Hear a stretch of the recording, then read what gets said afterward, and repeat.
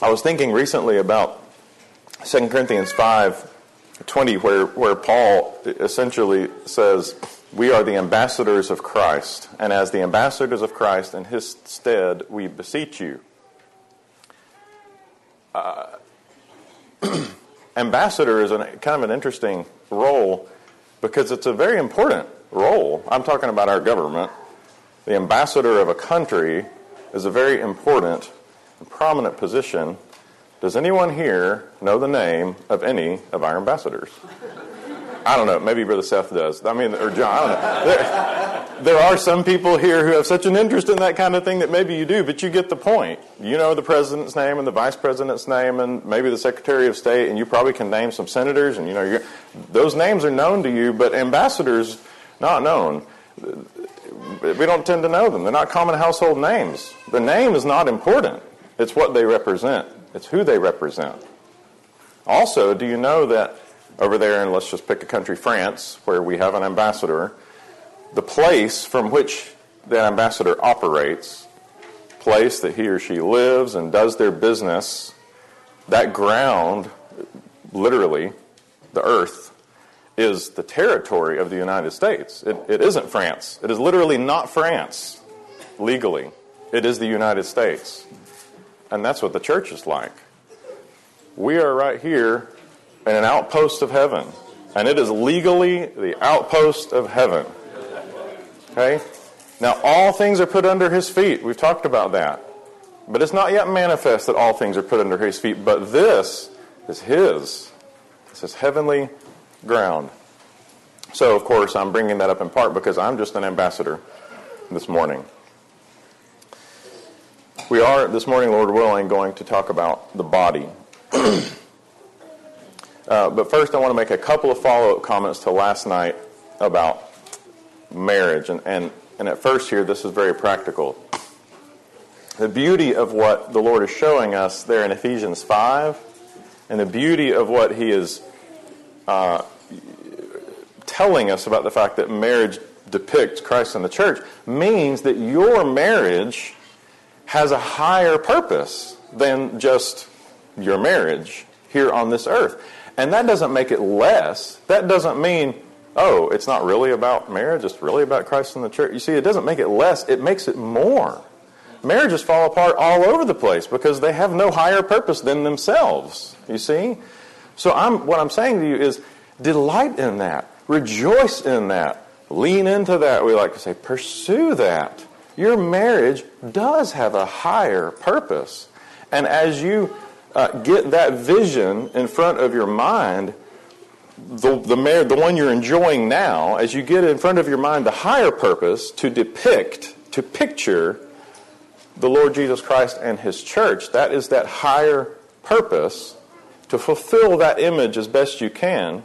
As you do that, the marriage that you know and love that is earthly will also become more and more sweet and glorious. I promise you. So quickly, 2 ways, very practical ways that we see that in Ephesians. Wives, submit yourselves to your husbands. Didn't Brother Timothy talk about praying that the Lord would give us hearts that recognize that it is a delightful thing to rank under, to submit ourselves under our King. That is a delightful thing.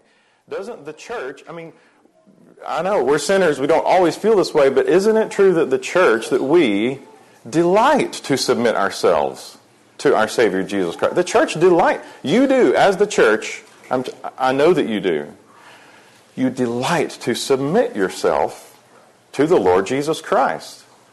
Wives, you are fulfilling your side of that picture. You are witnessing to the world what the relationship of Christ to the church is like when you delightfully, willingly submit to your husband. Because that's what the church does. I'm trying to tell you to grab hold of that, to rejoice in that, to live that out, to understand that even if your husband is unbelieving, or even if he is a believer but he is acting like he is unbelieving, do you see that it doesn't matter?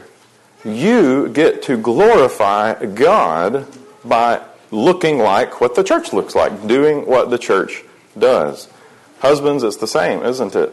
Love your wives as Christ loved the church and gave himself for it.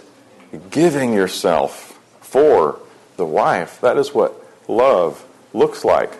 Loving her no matter what. Loving her no matter what. Then you fulfill what it looks like for Jesus Christ to love the church. And you glorify God, and you are fulfilling the calling of marriage to depict that relationship when you do that.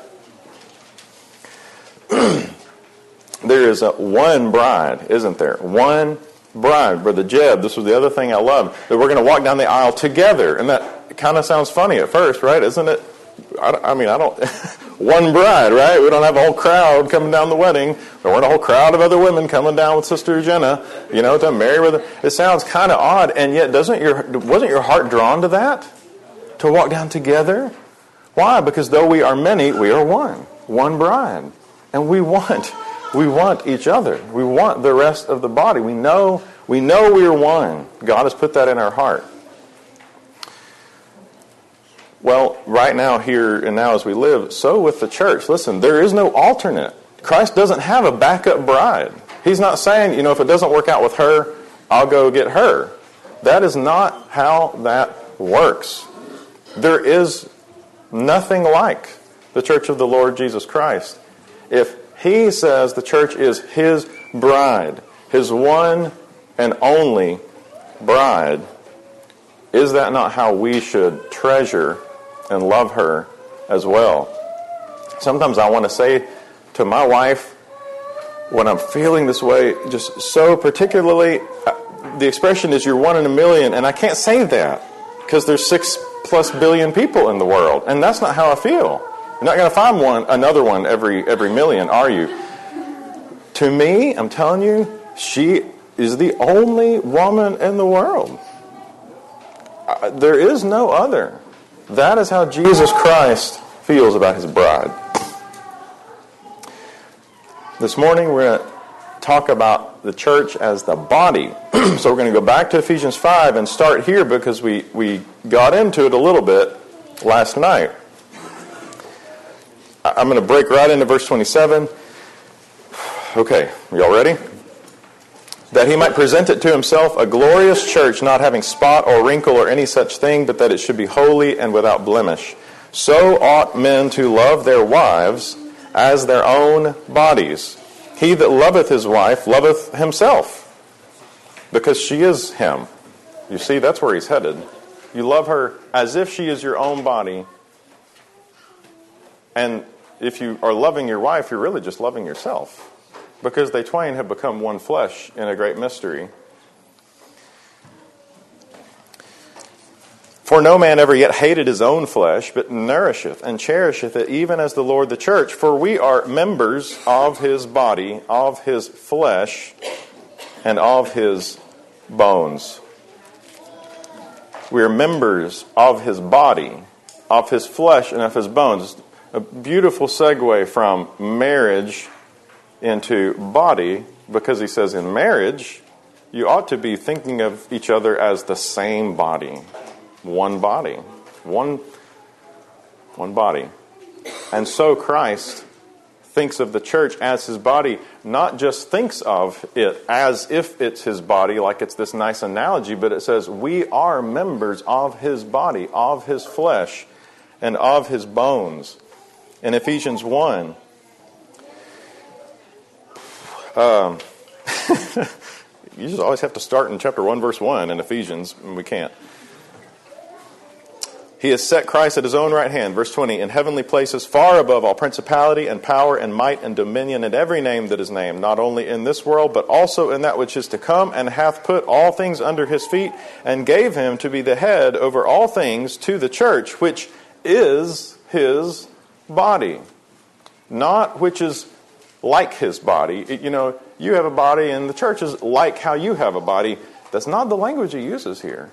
Which is his body. And then he says something, and listen, y'all correct me and fix me on this if I'm wrong, but I don't know how to read what he says next, except that what he says is, the church is his body, the fullness of him that filleth all in all. That his body, the church, his bride, is the fullness of him. Here we are, a bunch of sinners, and so that sounds kind of like, you're as sinless as Jesus Christ. That's a very bold thing to say. I don't know. I wish I could analyze that better for you this morning. And maybe the best thing to do is just to leave it there, because Paul in Ephesians 5 says there is a great mystery about this. There's something about this that is so profound that it's very difficult for us to understand, to comprehend, to get all the way around and just be able to say, yeah, that makes total sense. But what he says is that he is the head over all things to the church, and the church is his body, the fullness of him that filleth all in all. The church is his body.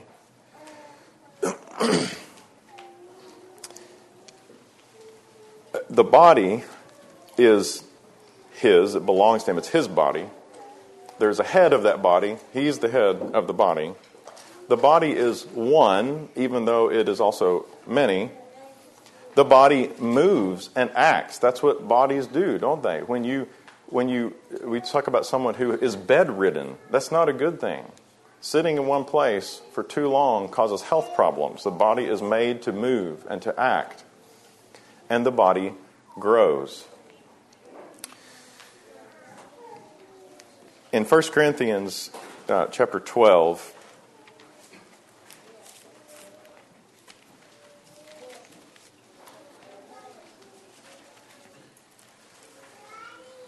this is a long passage, and there's a lot here. I would like to read it and then glean some things from it this morning. 1 Corinthians chapter 12, he talks about the gifts that the Spirit is giving. And in verse 11 he says, but all these, the giving of these gifts, prophecy, discerning of spirits, different kinds of tongues, but all these worketh that one and the selfsame Spirit, dividing to every man severally as he will. For as the body is one, and hath many members, and all the members of that one body, being many, are one body, so also is Christ. For by one Spirit are we all baptized into one body, whether we be Jews or Gentiles, whether we be bond or free, and have been made all to drink into one Spirit.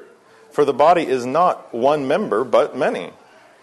Now, listen, what he's doing in this chapter is as plain, it is so simple. He's telling us to look at the body that God has given you. I mean, you have hands, and you have ears, and you have eyes. There's nothing real esoteric about this. He says, look, you've got a body. You've got a body. And Christ's body is like your body. So I exhort you this morning, use your imagination. We don't have to use our imagination too much because I've got a body. Paul is saying, look at your body. And he's saying, that's how the church is. For the body is not one member, but many. If the foot shall say, because I am not the hand, I am not of the body, is it therefore not of the body? If the ear shall say, because I am not an eye, I must not be of the body, is it therefore not of the body? No. Now, I'm going to ask you, it's kind of strange to say, take your church thinking cap off first. Take your church thinking cap off, like, what does this mean? And just read what it's saying. If your ear looks at your eye and says, well, I'm not an eye, so I guess I'm not part of the body, that's the point Paul's making. It's silly, isn't it? Of course it's part of the body. If the whole body were an eye, where were the hearing? Kids, this is like one great big eye rolling around, right? If the whole body were an ear, where were the hearing? You just picture me up here like one great big ear, right?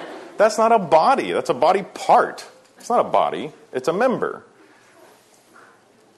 If the whole were hearing, if the whole body were an eye, where were the hearing?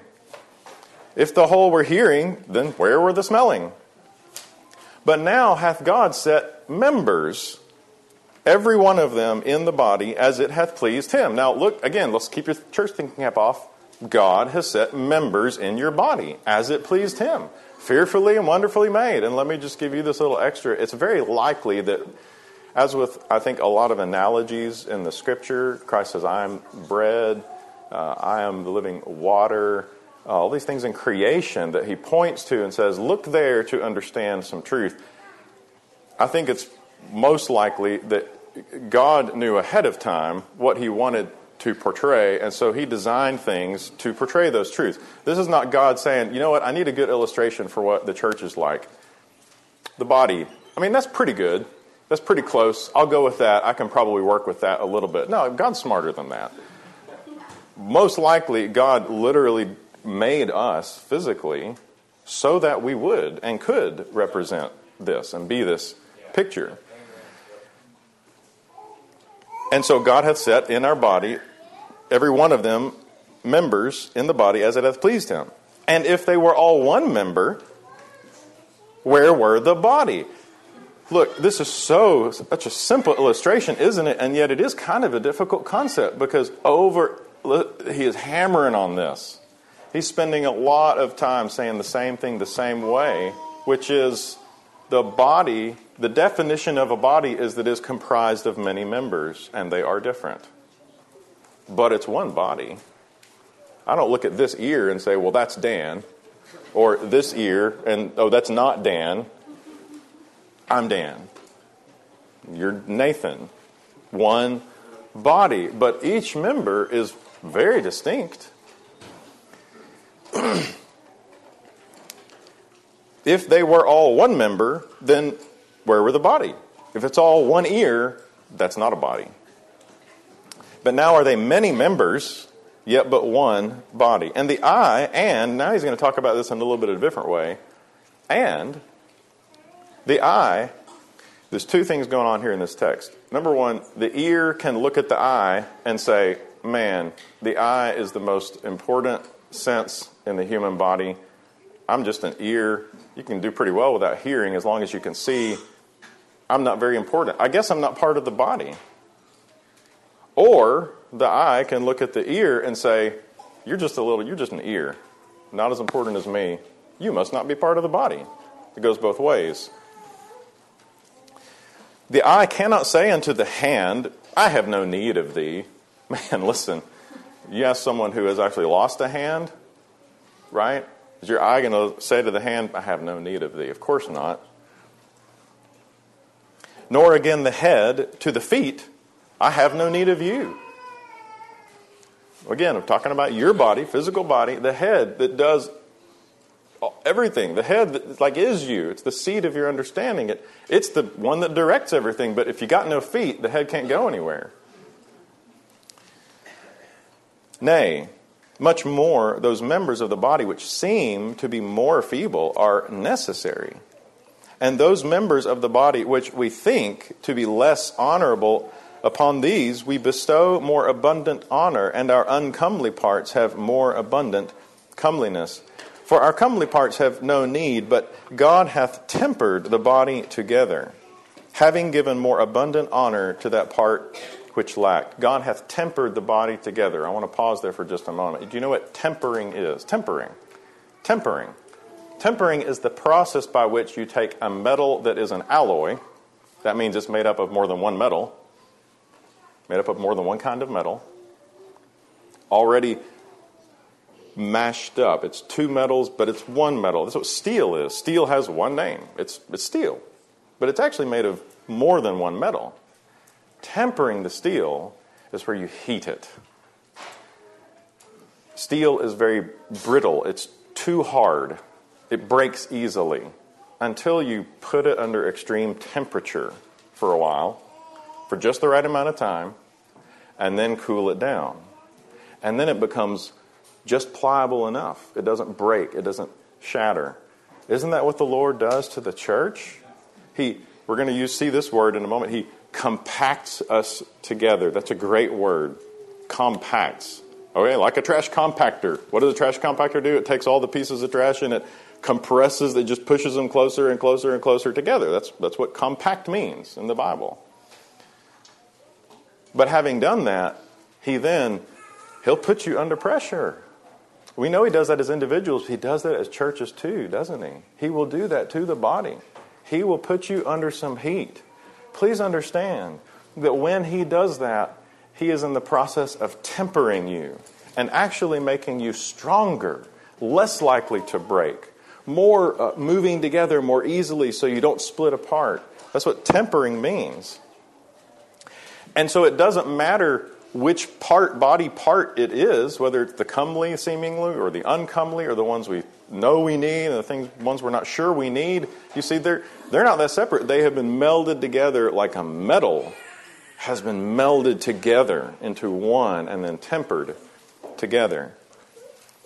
That there should be no schism, no division, none of that breaking, none of that splitting apart in the body, but that the members should have the same care one for another. And whether one member suffer, all the members suffer with it, or one member be honored, all the members rejoice with it. Now ye are the body of Christ, and members in particular. I mean, you hear how he's repeating this? You are the body of Christ, but you are also members in particular. Each individual here is an individual made by God. You got your own fingerprint. There's no one else like you in the world or the history of it or the history of the world to come. Nobody. You are unique.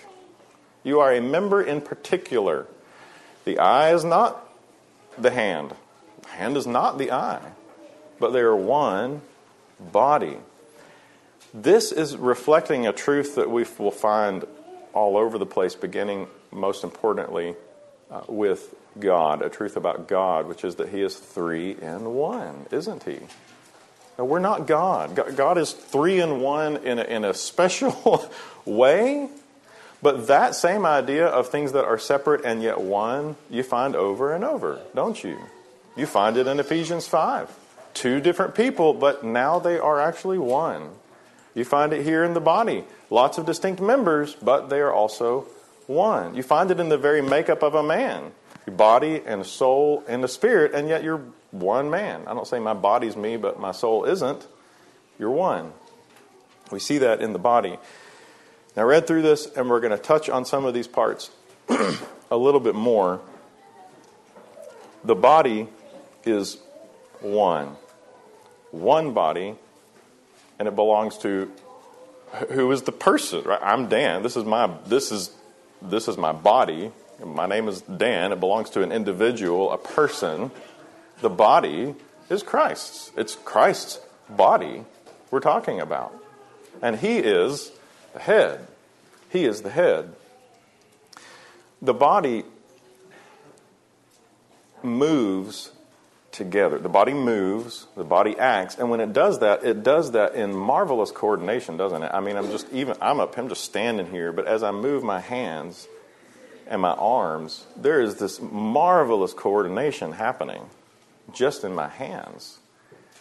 The body moves together in harmony as one body. We know this is true instinctively. We know when we see someone with a disease like, for example, Parkinson's, there's many we see a body that cannot and does not move in harmony, cannot harmonize itself, cannot coordinate itself. It's wrong, isn't it? It looks wrong. It grieves us. It is not the way God made the body to function. God made the body to be coordinated. We watch a lot of ballet at our house because I have certain people that live at my house. I mean, like ballets put on the screen. Cinderella, and my daughter's going to get on to me later. I can't even remember them now, the names of them. Now listen, you may not be into ballet. I can't say I'm particularly into ballet, but you can't watch that without thinking there is a supreme example of the body moving in perfect coordination. It is beautiful, and it is beautiful what they can do with their bodies in space. Listen, I love baseball. Pitching requires a tremendous amount of coordination. It looks like you just bring it back and throw it, right? But there are very nuanced mechanics to throwing a ball like that. It takes a lot of coordination. That's how the body is supposed to move. But what happens when one member is suffering? Right? When one member is suffering. That picture, all it takes is a blister on your pinky and they go to the DL. They can't do what they normally do because their pinky has a blister. That's all it takes to send them to the injured list. Okay? When one member suffers, the whole body suffers. We all know this is true, right? You think your pinky's not important until you burn it on the stove. And then Paul is saying, the Lord is saying, look at the way your body works. This is how the body of Christ works. When your pinky has been burned, that's all your body can think about, isn't it? When you get a little twitch in your side and a muscle you didn't know you had, and it's not really that big a deal, but by the end of the day, the other side of your body hurts. Your whole body hurts. Everything, you're having to rethink everything about how you move and act because that's all your body can think about. The most unimportant seemingly member, when it is hurting, the whole body hurts with it. That's how we are to be as the body of Christ. The body grows. The body grows. We often say to our kids, slow down. Slow down, please. You're growing too fast. You're getting too big too fast. It's happening way too fast. I just need you to slow down for a while. And in a way that would be great, but after a little while we would start to be worried, wouldn't we? We don't really mean that. Because it is right and proper and natural the way God made the body for it to grow. So we may spend, in a couple of different ways, most of our time that's left there. I'm just going to pray that, listen, I ask you to do this, and I mean it. Just go home and read 1 Corinthians 12 again and think about what Paul is saying. Because I don't have time to go and dwell on all of these different, but all these things that I've just talked about, how the one member suffers, they all suffer, the coordination of the body and the way we're to move together. It's all there. But you go and reflect on that some more. But the church is to grow. So first, let's go back to Ephesians.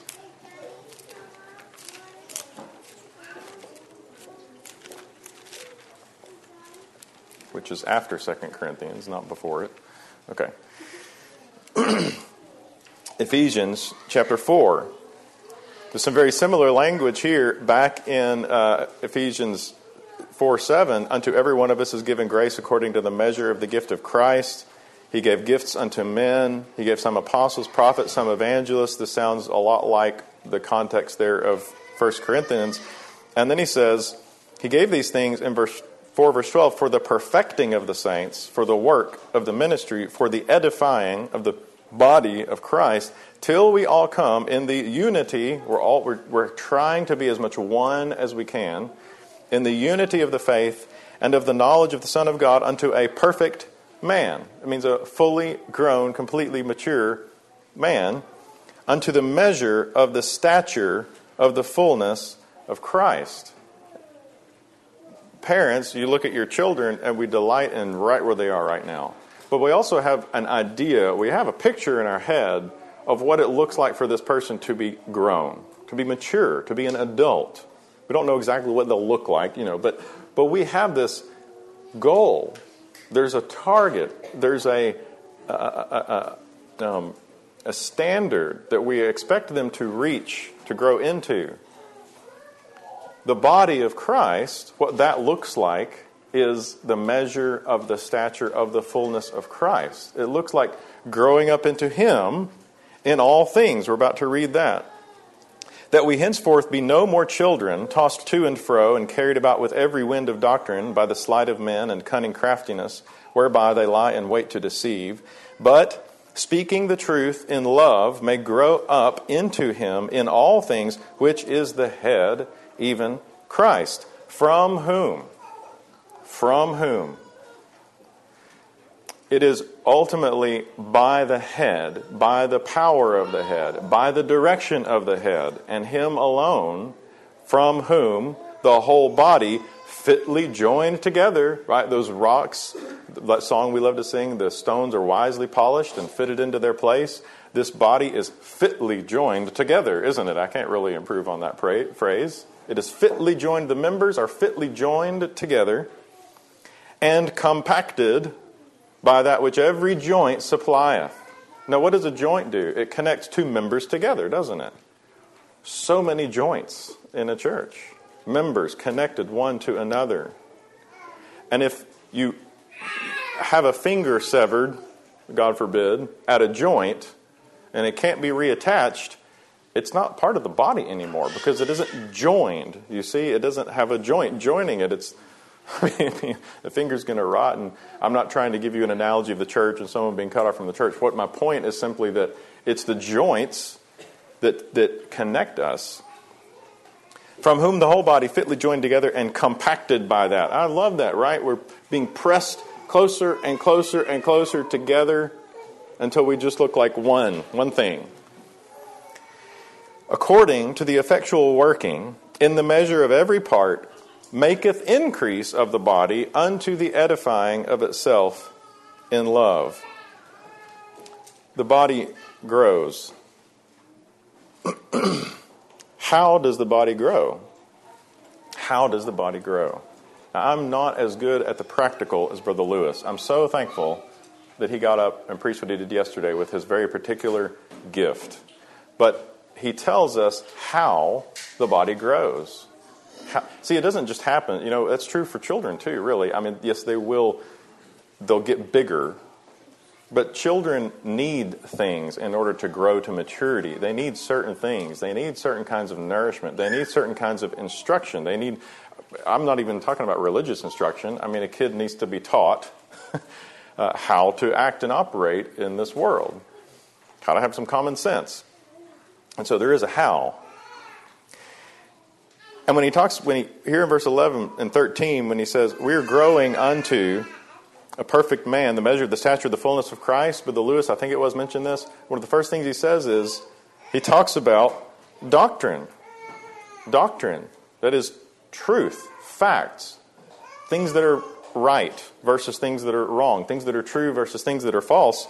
And then sure enough, he says, but speaking the truth in love. Truth and love.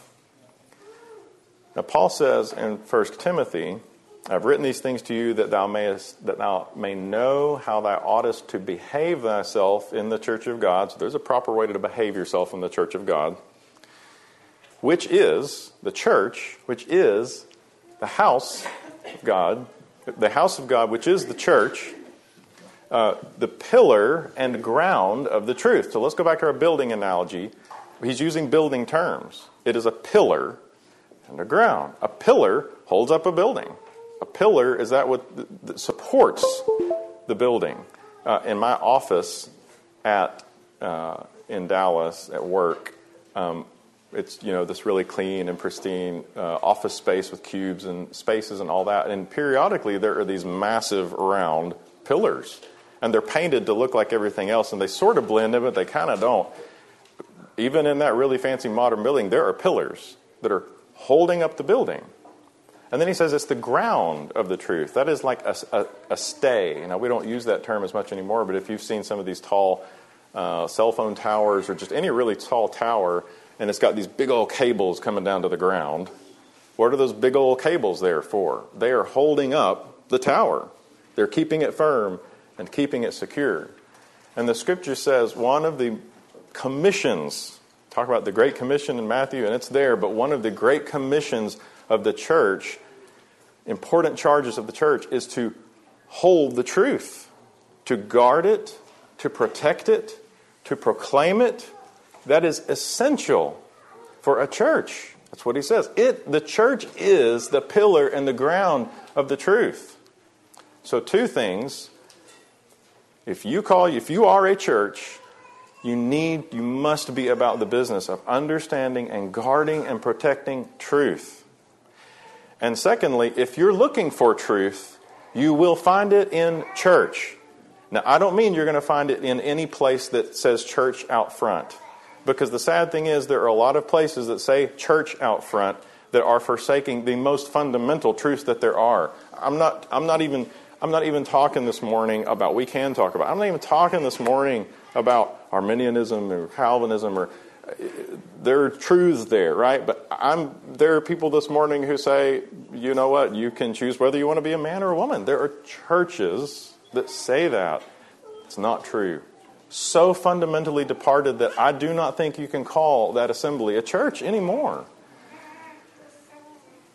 And so you will not necessarily find truth just because you walk in the door of a building that has church out front. But what I'm telling you is that that's where you will find it. If you want to find truth, it's in the church you're going to find it, because the Lord is preserving His church. If you're looking for truth, go to church and keep going to church. And if they're way off on the truth so much that you can say, I'm not even sure this is a church, go find another one, okay? Come to this one. But my point is, that's what the church is supposed to do. And if the church is not growing in their understanding of and speaking to each other truth, then we're not growing. That's what he says.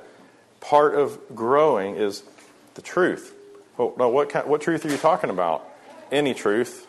Really, truly. I mean, any truth. We are to be pursuing wholeheartedly the understanding of all the truth we can get our hands on. That includes the way that Jesus saved people.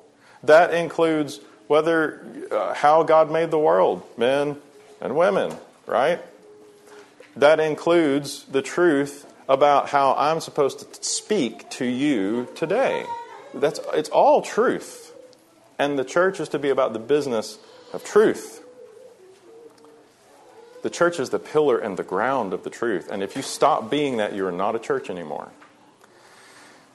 I'm not concerned about that here at Grace Chapel. I'm not concerned about that at my church, but that's how real that statement is there in Timothy.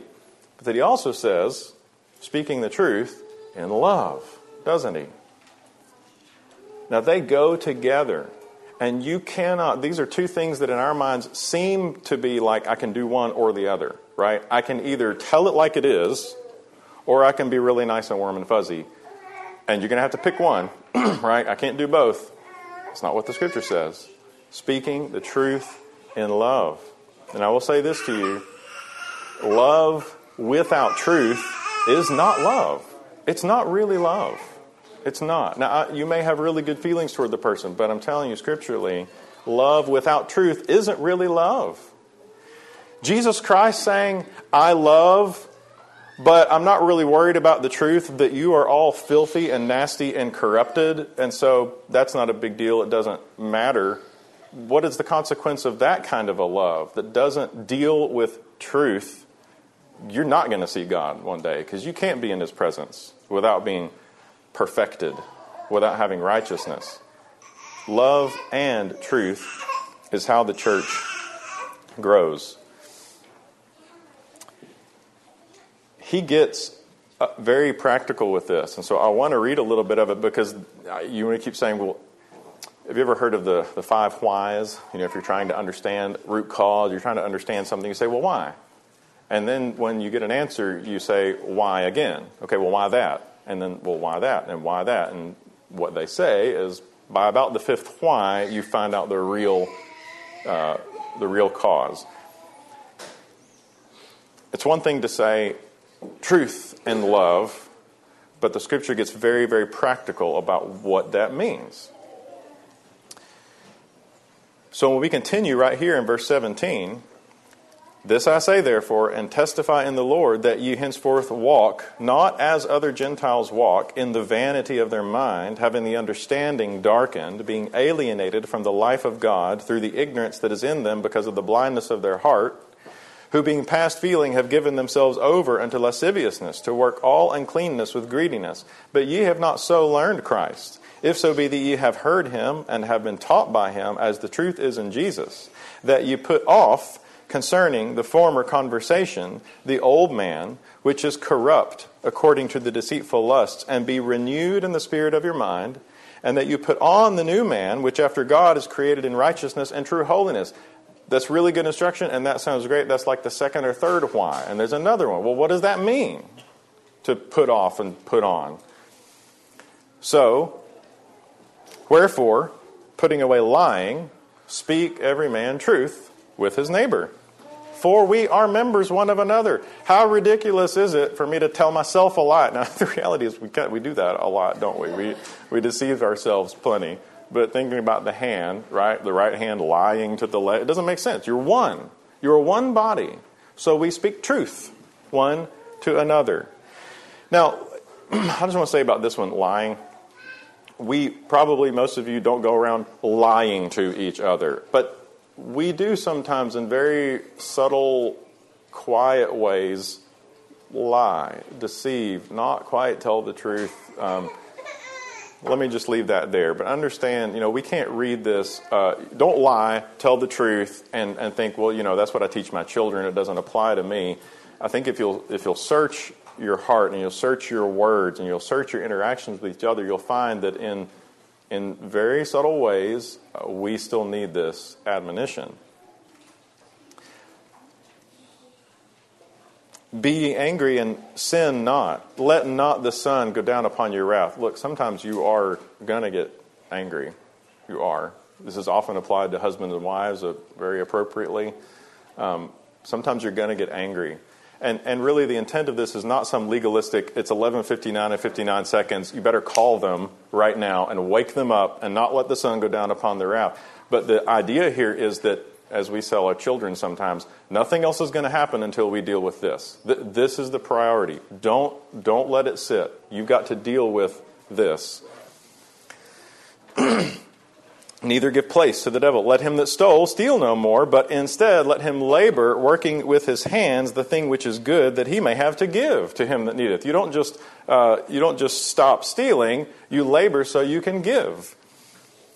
Let no corrupt communication proceed out of your mouth, but that which is good to the use of edifying, that it may minister grace unto the hearers, and grieve not the Holy Spirit of God. And I believe here when he says grieve not the Holy Spirit of God, it's not like, oh yeah, I forgot this other thing. Don't grieve the Holy Spirit of God out of context. He means that the way we speak to one another will please or grieve the Spirit of God. Whereby ye are sealed unto the day of redemption. And then, as he keeps saying, let all bitterness and wrath and anger, clamor, evil speaking be put away from you with all malice, and be ye kind one to another, tender-hearted, forgiving one another, even as God for Christ's sake hath forgiven you. So, what it looks like to walk in truth, to grow up into Him in all things, we all want to grow up into our head. Jesus Christ, yes. How do I do that? Love and truth. Okay, well, what does truth mean? It means, who are the actors in everything we just read? This is how we interact with each other. With each other. The way you live out truth, the way you grow up into Him in all things, has everything to do with how the members interact with each other. With each other. Even as God, for Christ's sake, hath forgiven you. And listen, this just continues. We're going to stop here in Ephesians and go somewhere else for a moment. But in Ephesians 5:1, be ye therefore followers of God as dear children, and walk in love, as Christ also hath loved us, and hath given Himself for us. And he continues, don't fornicate, put away uncleanness, put away covetousness. All right, he just goes on and on with this here. I'm going to stop there with that for a moment because I want to go back to 1 Corinthians. 1 Corinthians 12, long chapter, a lot of time spent on this body thing, right? A lot of time spent saying the same thing over and over in different ways.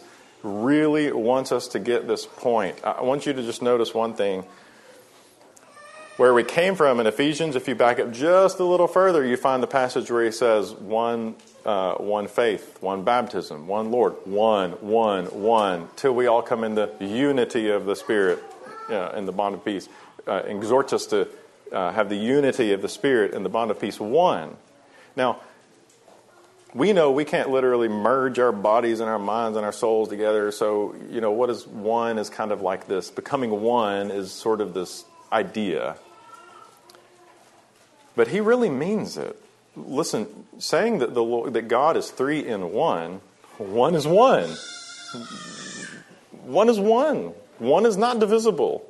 One stands alone. There is something, I believe, profound beyond what we will be able to fully grasp until glory profound in our unity, our oneness. We will always be members in particular, that very precise language. Members, even in glory. You're not going to lose your you-ness. You're not. And yet we will be one in a way that is hard for us to get our heads around here, I think. I think really in marriage, as I said last night, there are times when in marriage you can actually taste that a little bit. I mean, more than body, but spirit and soul, right? Where you feel like, are we even different people? One. And he does the same thing here in 1 Corinthians 12, especially in those first few verses, as the body is one, members of that one body, by one Spirit, baptized into one body, all drink into one Spirit. The body is not one member. How many times can you say it in 3 verses? Well, that's 1 Corinthians 12, the body. What comes after 12? What number comes after 12? 13. Well, what's 1 Corinthians 13? What is it? Yeah. 1 Corinthians 13 doesn't live in the Bible in some little isolated place, in a vacuum. It has a context. 1 Corinthians 13 follows 1 Corinthians 12. He says in verse 27, "Ye are the body of Christ, and members in particular. And God hath set some in the church, first apostles, secondarily prophets, thirdly teachers, after that miracles, then gifts of healings, helps, governments, diversities of tongues." This is almost tedious, but Paul's making a point by being specific and tedious. Are all apostles? Are all prophets? Are all teachers? Are all workers of miracles? Have all the gifts of healing? Do all speak with tongues? Do all interpret? No, not all exactly the same. But covet earnestly the best gifts, and yet I show unto you a more excellent way.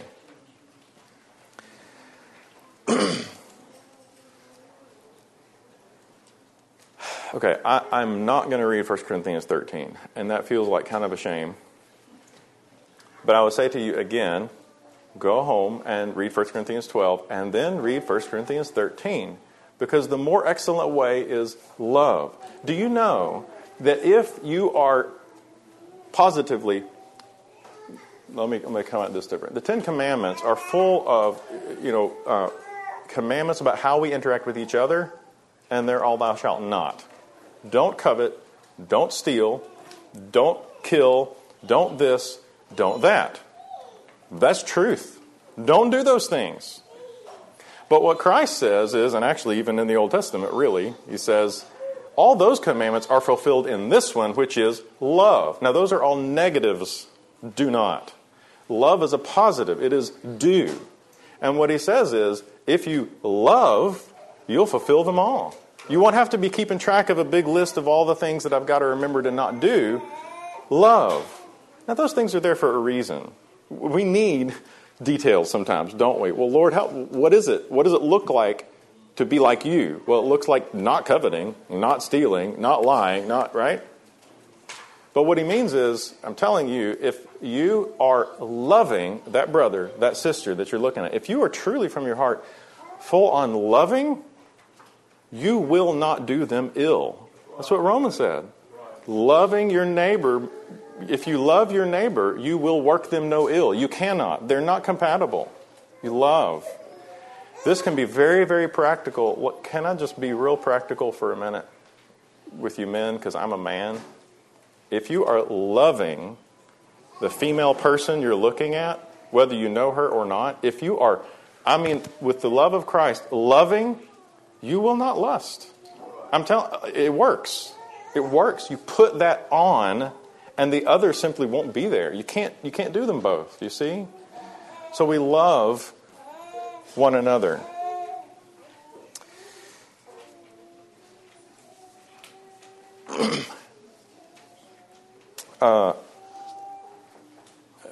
Getting close to closing here. I want to do what feels like a real subject change, but it's not. Because there was a time when Jesus Christ used the word body in a different way. He said, "Take, eat, this is my body." And I want to, just for a moment, I want to talk about the importance of the Lord's Supper in the church. it is more important than we think it is. It's more important than you think it is. And I'm not trying to put you down. I'm just saying that's true. It's more important than I realize that it is, the Lord's Supper. And that's interesting, isn't it? Because it's bread and wine. You see, we're in the New Testament. We're in the New Testament. You know how much of the Bible is committed to describing tangible physical things that they were supposed to do and were required to do? Cleansings of all kinds, sacrifices of all kinds. I mean, there was a law for everything, and we're talking about physical things. The tabernacle itself, built of stuff, and all that stuff pointed to the Lord Jesus Christ. We know that, right? The Old Testament is just full of physical objects that were pointing us to the Lord Jesus Christ, and we don't need those anymore. I mean, we don't. We have the fulfillment, right? We say, well, we don't have a tabernacle anymore. We have the church. We have the spiritual house, right? I'm not going to try to go list them all. You understand that. We understand that we're now living in a fulfillment of, and that to have these physical things as if doing a blood sacrifice, as if that's what's going to cleanse me, we don't do that anymore. They were commanded to then, and there was a reason. We don't. And yet, Christ himself commanded us to eat bread and drink wine. Not vague, not in some, pretend like you are, or just think about as if you were. He told us to eat bread that got baked by somebody from wheat and wine from grapes. That is actually really strange if you think about it, isn't it? It's strange because we don't do all that other stuff. I thought we were in the New Testament. I thought this was the spiritual age, where all those things are fulfilled. He told us to do it. I think there are a few reasons for it, but I want to highlight, first of all, the importance of it. I want to do this by looking at 1 Corinthians. I'm not even going to turn there. I just want to talk to you about this. In 1 Corinthians 5, what we see is the man that had all kind of crazy relationship with his mother-in-law, living in sin, hadn't repented. And at the end of that chapter, what Paul says is, put away that wicked person from you. Put away that wicked person from. Well, what does that mean? Don't we let wicked people in? Isn't that what church is about? We don't check your card at the door and say, I'm sorry, have you fornicated? Have you ever been an adulterer? You can't come in. This is who Jesus Christ walked with. Now, he didn't leave him there. He told that woman, neither do I condemn thee. Praise God. And then he said, go thy way and sin no more. So don't misunderstand me. But you understand that we're all sinners. And the door of the church is open to sinners. So what does it mean to put away that wicked person? What does that even mean? We're not going to close the door. We're not filtering the people that come in. If you're a wolf, we're going to filter you. If you're a wolf and we find you, we're not going to let you in the door. Okay, but we're talking about sinners. What does that mean? Well, a few verses before he says, with such an one know not to eat. And you go study this and check with Brother Isaac and Brother Zach. But my understanding of this passage is what it means to put away from among you, to put out of the church. The progression in Matthew where he says you talk to one another, and then you go talk to another couple of brothers, and then you bring it to the church. And if he still won't listen, then you put him out of the church. What does that really mean? I believe from 1 Corinthians 5, it means you don't get to eat the Lord's Supper. You don't get to eat the Lord's Supper. That's really what that means. And so we can hear that and think, oh, well, okay, no big deal. Nothing really changed, right? They might still come to church. What's the big deal? That's the point. It's a big deal. It is a big, big deal to the Lord Jesus Christ, participating in the communion of the Lord's Supper and eating the bread and drinking the wine. And isn't it gracious and good of God to give us bread and wine? Because guess what? I'm made of carbon. I'm made of stuff. And what the Lord says in His goodness is, eat bread, drink wine, and understand that I am made of those things too. I'm not here, but this is my body, and I am just this real. And you ingest me, and you partake of me, like Brother David was talking about yesterday. How kind of God to leave us something tangible that we can do that reminds us He is just that real. This isn't all just Forgive me. Spiritual. Spiritual is important, but we can get to thinking that way, right? The Lord's Supper is incredibly important. I also say this, I think that's the basis for understanding that there's an idea of membership in the church, because that church was told, don't eat with him. How do you know who to eat with and who not to eat with? Well, there's certain people you do and certain people you don't, because they are in the body and the others aren't. And the distinction is the Lord's Supper. The Lord's Supper. Because the Lord sees that as incredibly important. Now I've been thinking about that for 2-3 years, and it's still blowing my mind. I'm still not there. I'm still not appreciating the Lord's Supper like I know I need to. But that's the only way I know to conclude from the Scripture how important that is. So you value it too. The Lord's Supper is precious. What, you mean eating bread and drinking wine? Yes. Yes. In communion with the body as one, eating bread and drinking wine. I wish I could right now preach a whole sermon on the beauties of those symbols. Wine in particular is unbelievably rich. Listen, please don't drink grape juice. You are completely missing the point if you use grape juice. You are. I'm sorry. The symbolism in the making of wine is rich, rich. You know, the sweetness comes from the crushing. The sweetness of a wine, the sweetness of a grape happens when you crush it. There's a lot more there. Let me close here I want to tie back into David. Brother Timothy gave me this one, and I thank him for it. 2 Samuel chapter 5.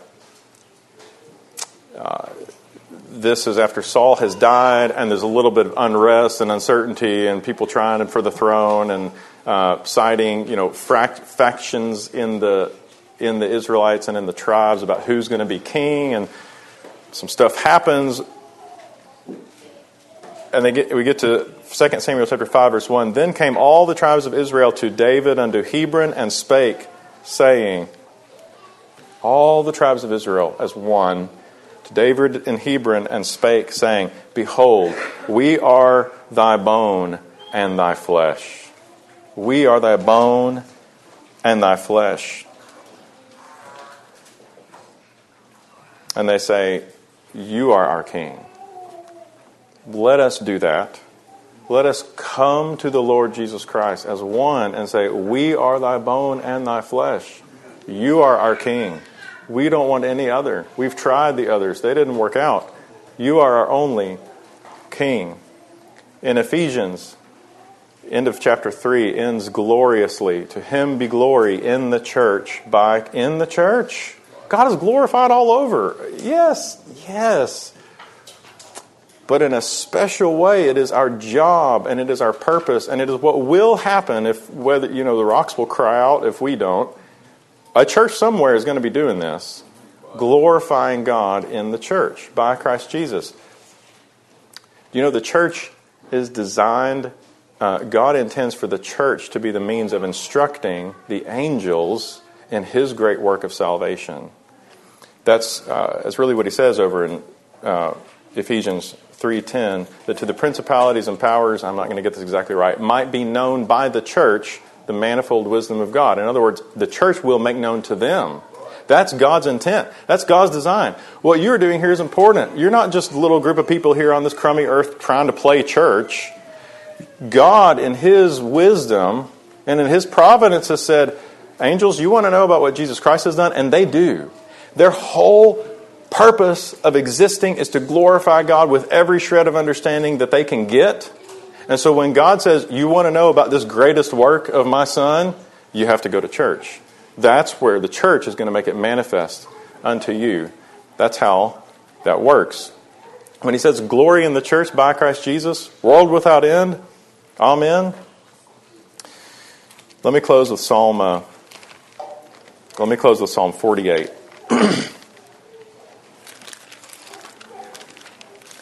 Let me also give you, if you're writing down, write these down and go read them. Psalm 122, Psalm 20, and Psalm 134. 122, 20, and 134. But we're going to read Psalm 148.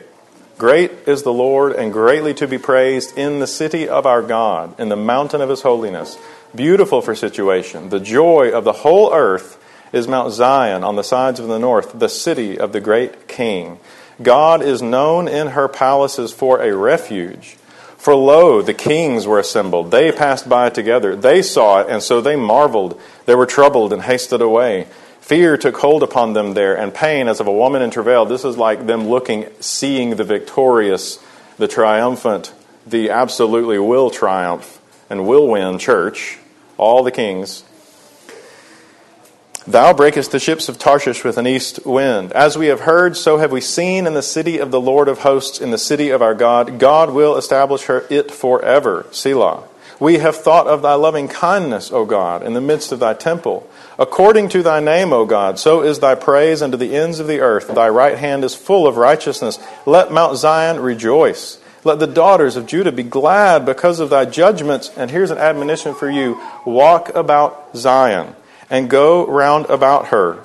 Tell the towers thereof. That means you know her. You know every tower. I love that word tell. It means count, but it's a richer word than that, because this is like not just I can recite them off, but I can tell you about them. Tell. To tell the towers thereof. Mark ye well her bulwarks, her strong places, her places of strength. Consider her palaces, her places of great beauty, that ye may tell it to the generation following. For this God is our God forever and ever. He will be our guide, even unto death. Thank you for your attention and your patience this morning. It has been such a blessing to be here and to proclaim the word. And if you have been fed and encouraged, I'm just the ambassador, and I praise God for the truth of his word and the enabling of his Spirit to help men, no matter how eloquent, nothing, not worthy, the enabling of the Spirit to proclaim it in a way that people can hear and understand. God bless you.